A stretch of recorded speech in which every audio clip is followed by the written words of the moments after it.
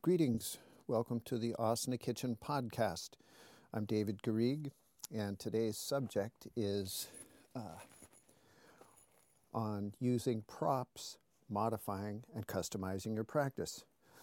And I have an upcoming online course with that very title that I encourage you to join me in. And so I'm just going to discuss the subject some with you. And it's funny, in some ways, I would rather not have such strong feelings as I do about this subject. And so I'm just going to spend a little moment clearing the air, as it were. I have lots of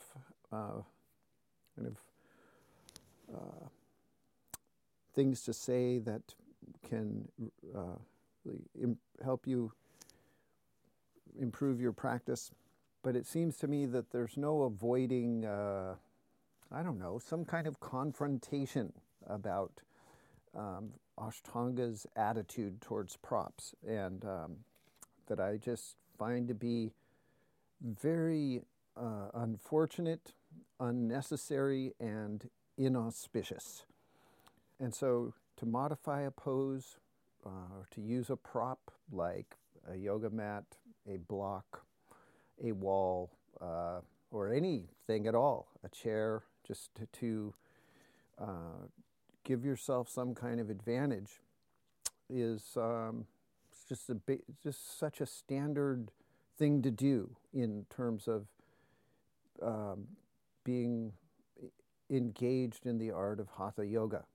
And so the fact that my lineage, my system that I align myself with and that I respect, that it's just an automatic taboo, that every Ashtanga student has to overcome a certain obstacle or feel like they're going against the rules to do this very basic thing in practice. And I truly wish that it was not even, there was no controversy, there was no discussion, and there was no line drawn at all about this idea that somehow, that Ashtanga doesn't, that's breaking the rules, or you're not doing Ashtanga if you do props, or and so there's a list of statements about props about using props or modifying that I disagree with, and I'm just going to go down that list with you for a moment. And these are kind of suppositions or premises that people that do Ashtanga either somehow quickly adopt. And I would like to think that this is like in the past, and that kind of in the modern take of Ashtanga, that there's more acceptance and tolerance, and that might be true in some circles, but I would say that within the greater majority of Ashtanga, there's still a stigmatism. It's so funny to think. To me, it's just so funny, but also behind my laughing, there's some anger, because it's such a waste, so unnecessary, and such a waste of a valuable resource for practice. But so here's some of these kind of misguided just statements that about the props that Ashtanga students often hold. So the advanced student doesn't use props. That's just simply wrong. Okay, the ideal practice doesn't include props. No, sorry, that's not correct. Props, the less the better, preferably none. Nope.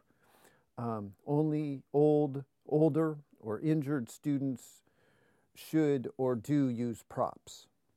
Nope, not true. Props are a crutch. Nope. You only use a prop because you can't do a pose.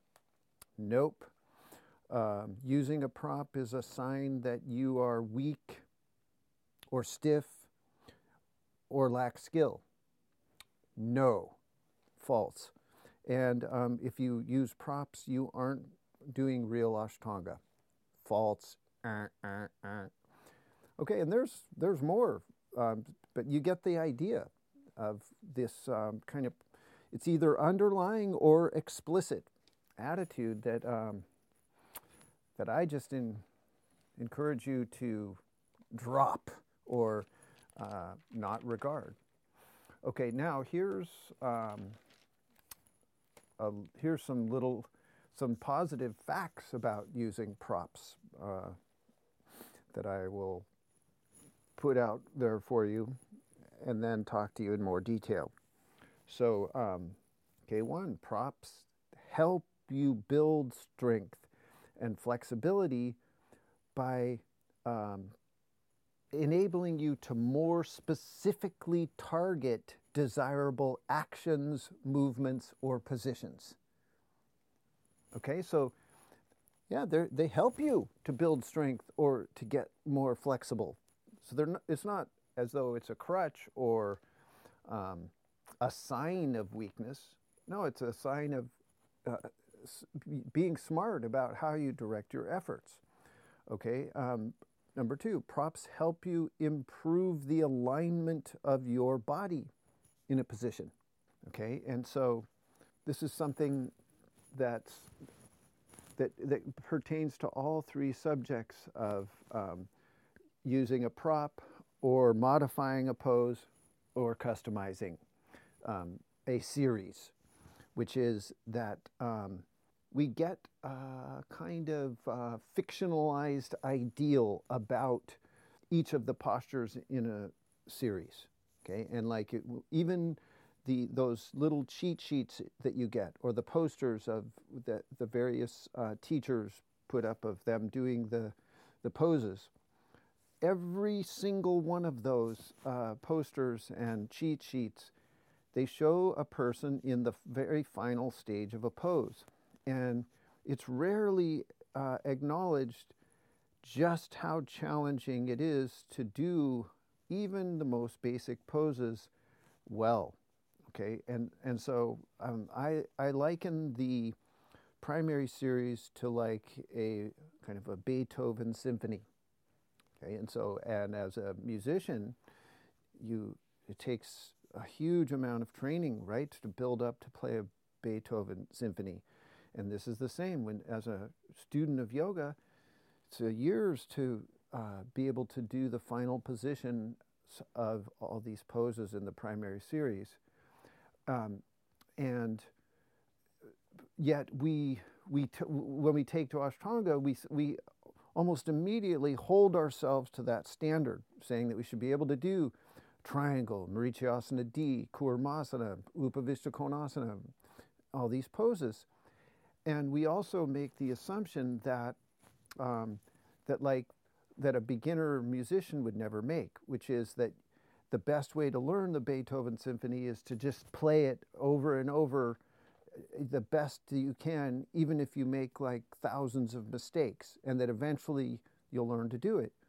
But that isn't the case, right? That you have to back things out, scale things back, and modify, customize, come up with steps in a progression that lead to the final position.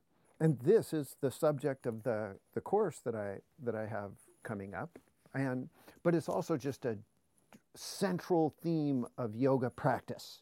And it's not, see, in this process of finding steps in a progression, it doesn't like begin when you start third series and the pose is obviously hard. No, it starts right there in Surya Namaskara A. That downward dog is a hard pose to do and requires a lot of careful attention to detail and skillful practice, which for me involves using props, like putting your hands up on, elevating your hands in downward dog is an excellent practice, or going down on your knees instead of having your legs straight. And you do these, everyone does these things, not just the stiffer student or the weaker student or the older student or the injured student. No, it's just, it's like part of how you research a pose, how you come to know, like, what are the possible objectives of making this shape? Like, what are the goals, and what constitutes perfect, or at least a very good pose? And so these are choices that you want to make as a practitioner. Okay, and so, and for me, that's it's an interesting thing, because it's challenging as a beginner to kind of take stock of a pose or envision what would represent ideal.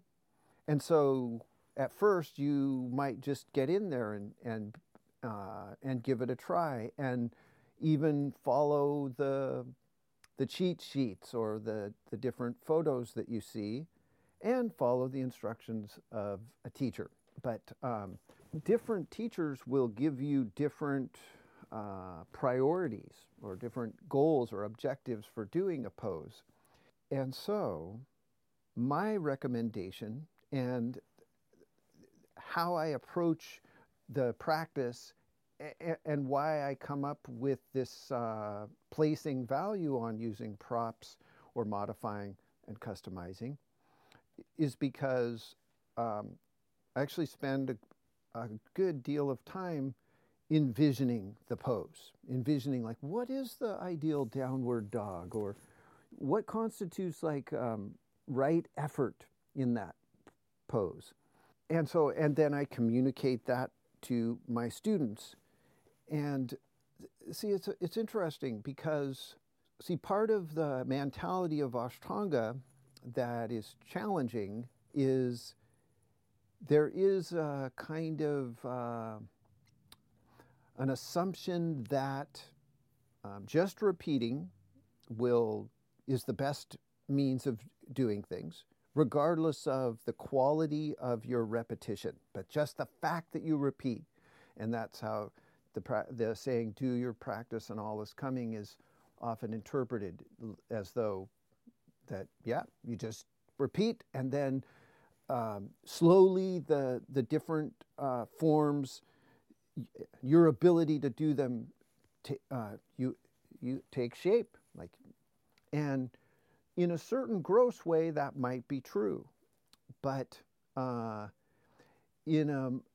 as things play out, as the months unfold, the days and months and years of practice, that way of doing it, that's what I'm saying. It's like practicing the Beethoven symphony over and over, without regard to what the passage is asking of you, and what your individual ability to execute that passage. And so for me, what I end up doing is kind of prioritizing, like, what is important about this pose. And there's this aspect of it that I call making concessions. So this is a big part of yoga, is the art of how to negotiate, how to make concessions. And a concession is to give up or allow something in the face of difficulty. So when something's difficult, you give up something, or you allow something else to happen. And so this is a perfect little microcosm of what happens in a yoga posture. Okay, so, and as a student, you're making concessions just by doing a pose. There's no not making concessions, right? That we don't have the perfect bodies, and we don't have perfect flexibility or perfect strength. And so we're not able to do all these poses perfectly. We go into them and we make concessions, okay? And so, and the problem with simply repeating and doing your best, and hoping that that process of simply repeating and doing your best helps you evolve and have a mature practice and be able to do the postures skillfully, that to me is just not the most efficient or best way to go about it. In fact, that can lead you into into harm, into faulty movement patterns, faulty postural habits that that the negative effect accumulates over time with repetition. Okay, and this is why I spend a lot of time working with teaching the student to make conscious concessions. Okay, so to give up something on purpose, or to allow something to happen on purpose in the face of difficulty, and then also to take what's valuable about doing the pose and refuse to concede it, to not give it up, or to not allow it to drift away from where you want it to go. So there's this is where props and modifying comes in. It's like, so if you can't do so for instance, if you take Chaturanga Dandasana, so very repeated strength move in the Ashtanga system. Okay? And so the concessions, or you could say the ideal pose that you would want to do is to create, like it's right in the name, four-limbed staff. So Chatur is four, and Anga is limb, and Danda is staff. So 4 limbs, staff pose. And so the priority is in the Danda. Okay, and a danda is a stick or a staff or a lever. So it's a long and strong, like rod-like object, like a tire iron, right? And that's how you're trying to organize your legs, pelvis, torso, and head when you bend your elbows and come down into that position. A very, very challenging thing to do, even though it's so basic and so prominently a prominent part of the practice and so often repeated. Okay, and so what happens is when you go to bend the elbows, the pelvis tips forward. But that pelvis, your pelvis, is part of your danda, or the pelvis stays up as the head and chest go down, or the head goes down first. So there's all these various little shiftings out of position that happen. And so in the standard Ashtanga model, if you just bend your elbows and go down there and try your very best a whole bunch of times, then eventually you'll get strong enough to hold that danda steady. Except for that does not bear out. Okay, and this is why conscious modifying is necessary. You see, because you can say that when your head goes forward, you're modifying the pose. It's just you're doing it you're modifying it in a kind of default way, an unconscious way, and a negative way. Okay, and so 2 ways to encounter the Chaturanga more skillfully, or actually 3 ways. One is to start with plank. Okay, so to make a beautiful danda with your arms straight, and then stabilize your body masses and go for the bending of the elbows. So that's one way, and 2 more are to not go all the way down. So you could say that the ideal of Chaturanga is when your upper arm bone gets parallel to the ground. Okay, that's when you're like at the perfect, you've lowered to the perfect height of Chaturanga. So it's very close to the ground, but not so close that like the shoulders roll forward and spoil the line. But going that low is part of what makes the pose challenging. So you could just bend your elbows, say 2 inches, and really keep the integrity of the danda. You see, and so the concession there is that you don't bend your elbows all the way. Like that's giving up. You're giving up bending your elbows all the way.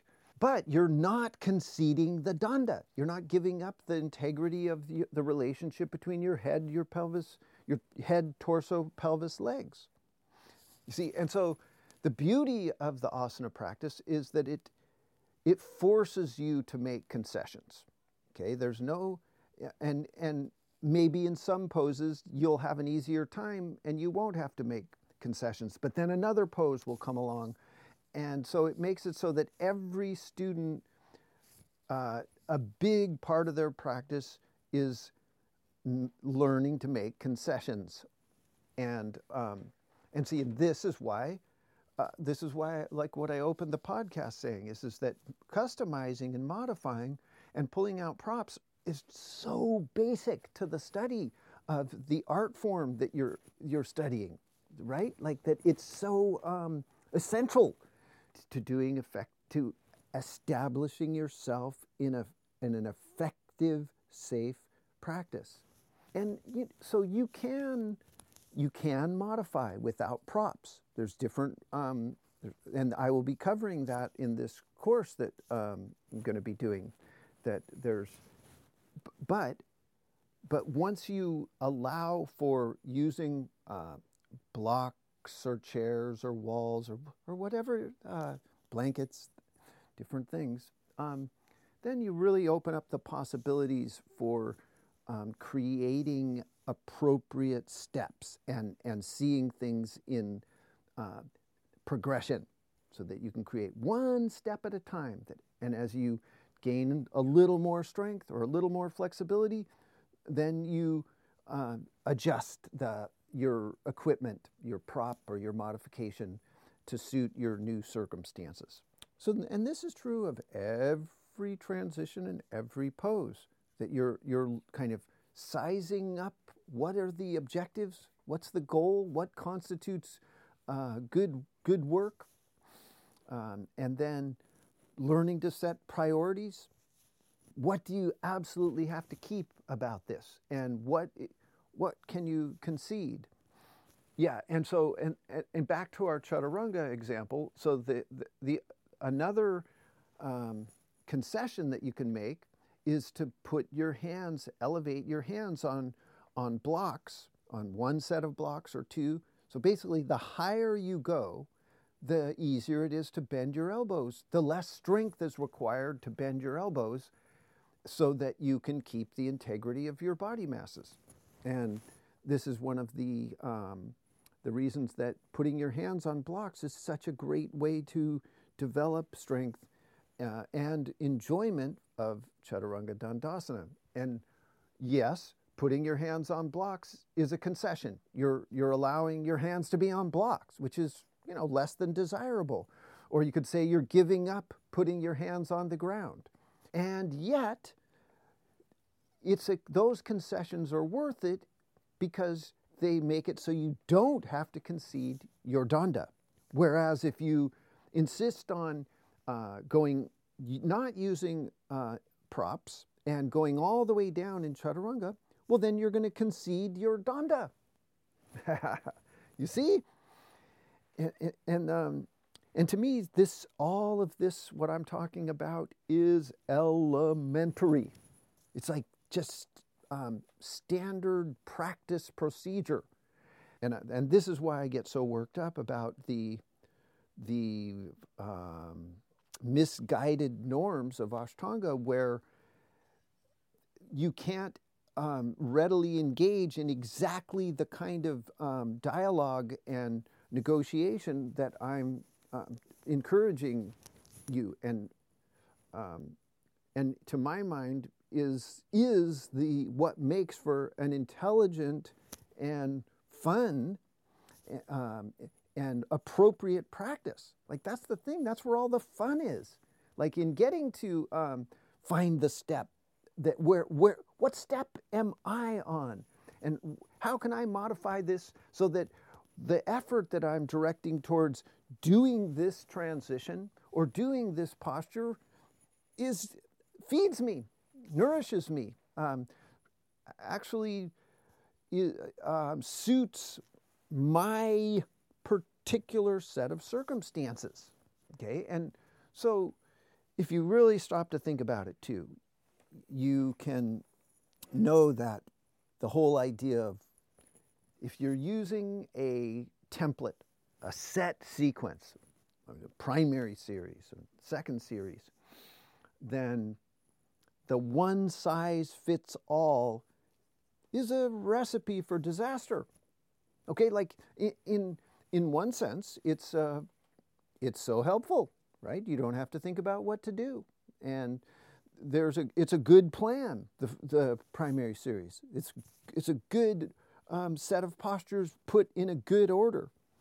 Okay, but on the other hand, to make the whole point about every student following that exact sequence in that way every day for life. Now this is a real, it's like untenable. It's very harmful to people, but it's also just not a good spirit, not so unnecessary, and just a misinterpretation of what you stand to gain by following a sequence of poses in a certain order, and it's right built into the lineage. Like if you go back into the work of Krishnamacharya, who's the grandfather of it all, of the modern yoga, of both Iyengar and Ashtanga yoga, he just says it straight out that the teacher has to consider all the different variables of each student and assign the appropriate asanas, right? So that, and he includes the age, the work, the kind of kinesthetic capacity, genetic endowment. All these different factors are mixed together to give you a practice that works for you. Okay, and so this is what I focus on in my teaching. And then, so I'm going to continue on with my list a little bit, the positive facts about props. So props, they help you stay in poses longer with more ease. Okay, so this is a very, very important thing.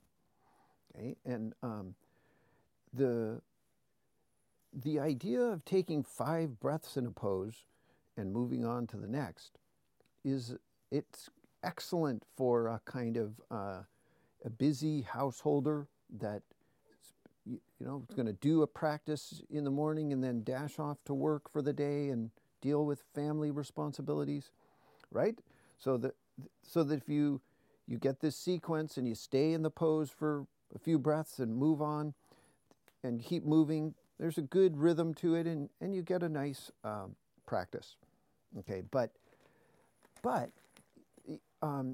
part of that prescription was that at least one day a week, a student was encouraged to spend, like on Saturdays, say, or Sundays, on the weekend, to spend 3 hours doing the practice, slowing things down, staying in the poses, and certainly as you move from the beginner, novice stage into the intermediate or the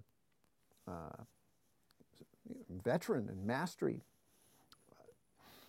advanced student, staying in the pose becomes de rigueur, becomes just a standard thing that you do. Okay, and you realize that the 5 breath recipe is never was intended to be 5 breaths per pose for life, right? It's just a thing that gets you into the great art.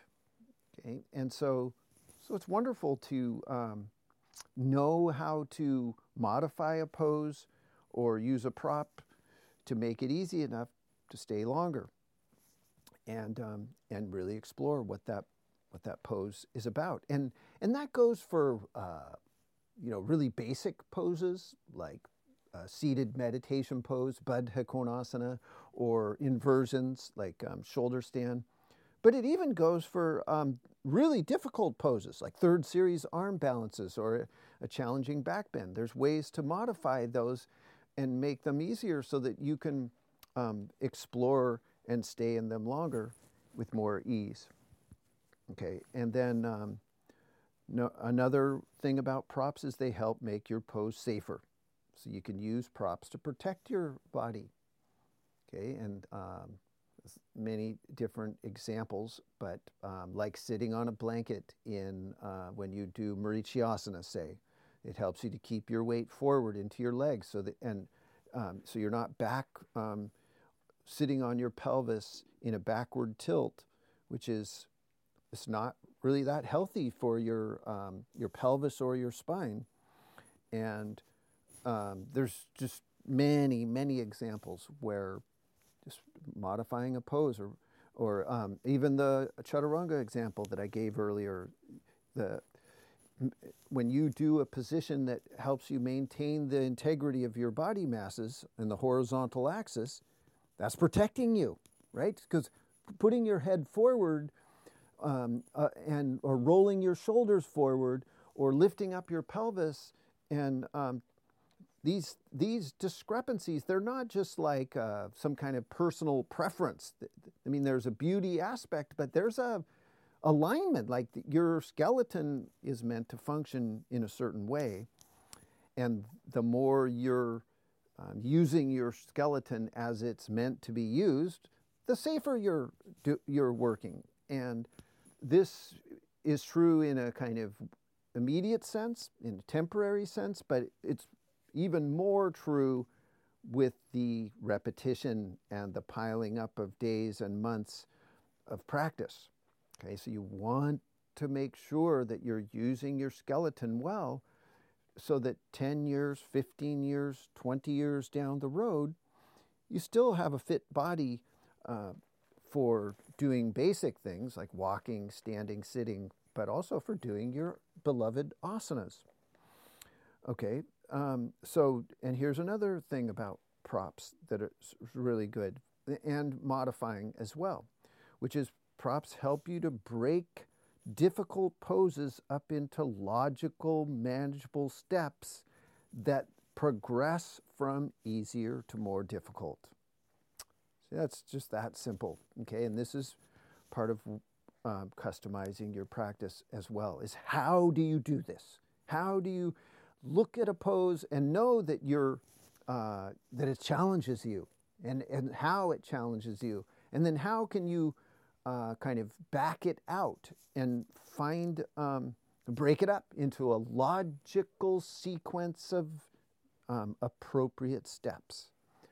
And this is the beauty and the fun and the interest of props, is that of props, but also just of modifying, of thinking about your approach to a pose differently, and having more to bring to your work than simply giving your best try every day, kind of regardless of the specific details of the trying. Just like get in there, look at the picture and try to make that shape to the best of your ability, and whatever limits or whatever kind of shape your body makes by default, that's what you have to bring.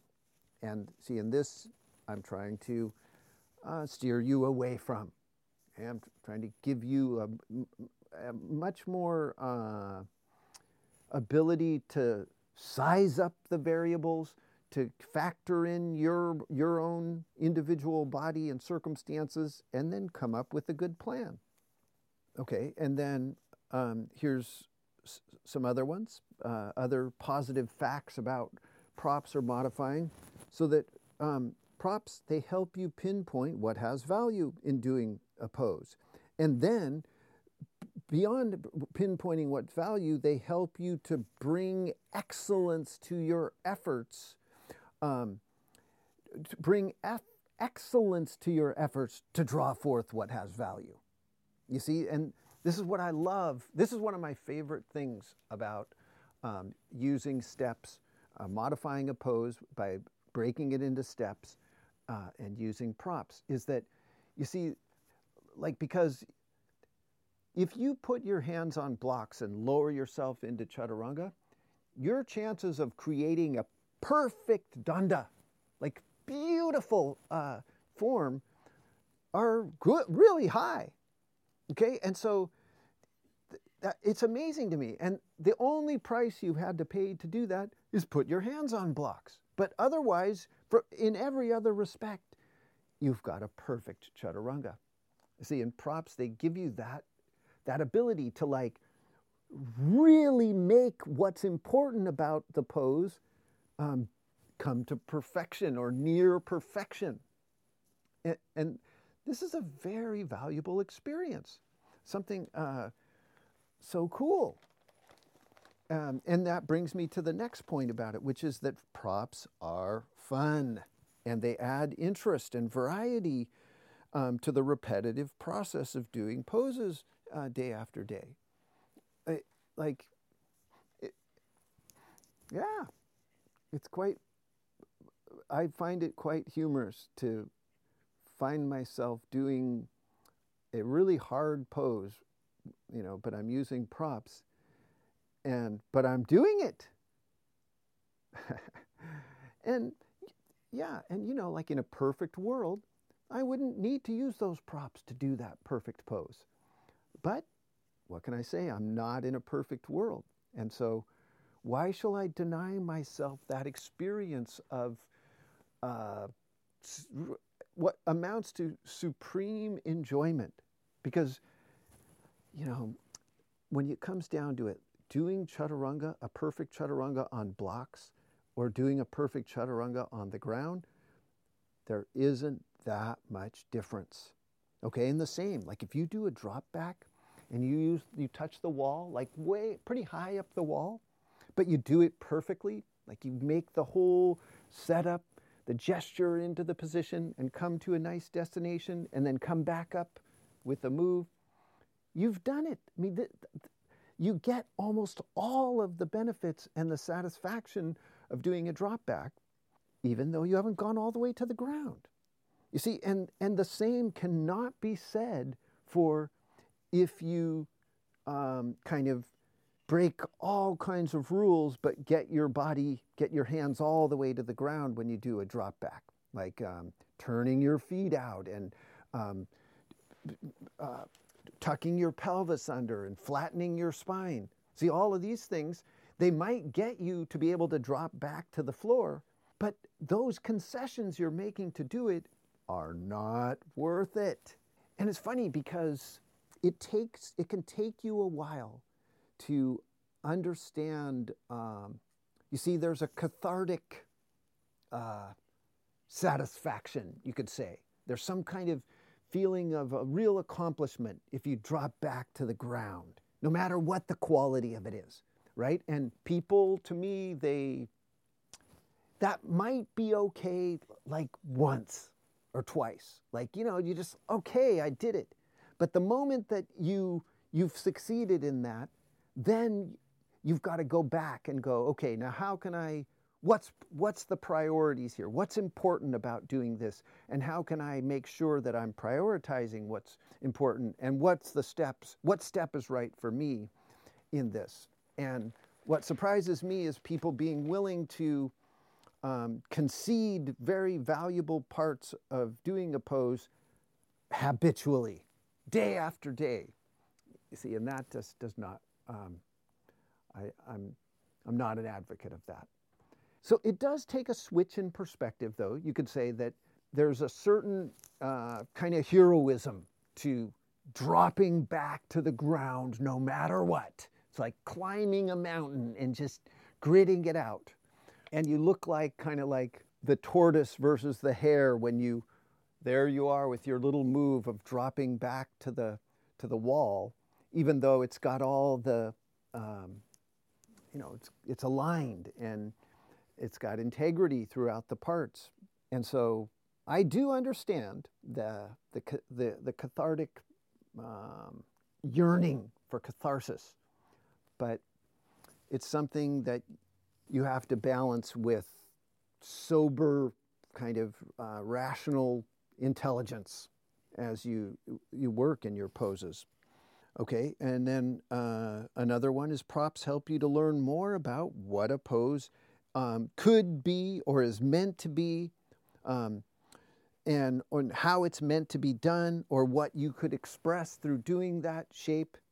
So it's one of the cool things is that there's so many different creative ways to approach a pose, and when you as soon as you allow like a wall or a chair or some outer object to enter into your dance and allow yourself to take advantage of something, dimensions open up, play opens up, and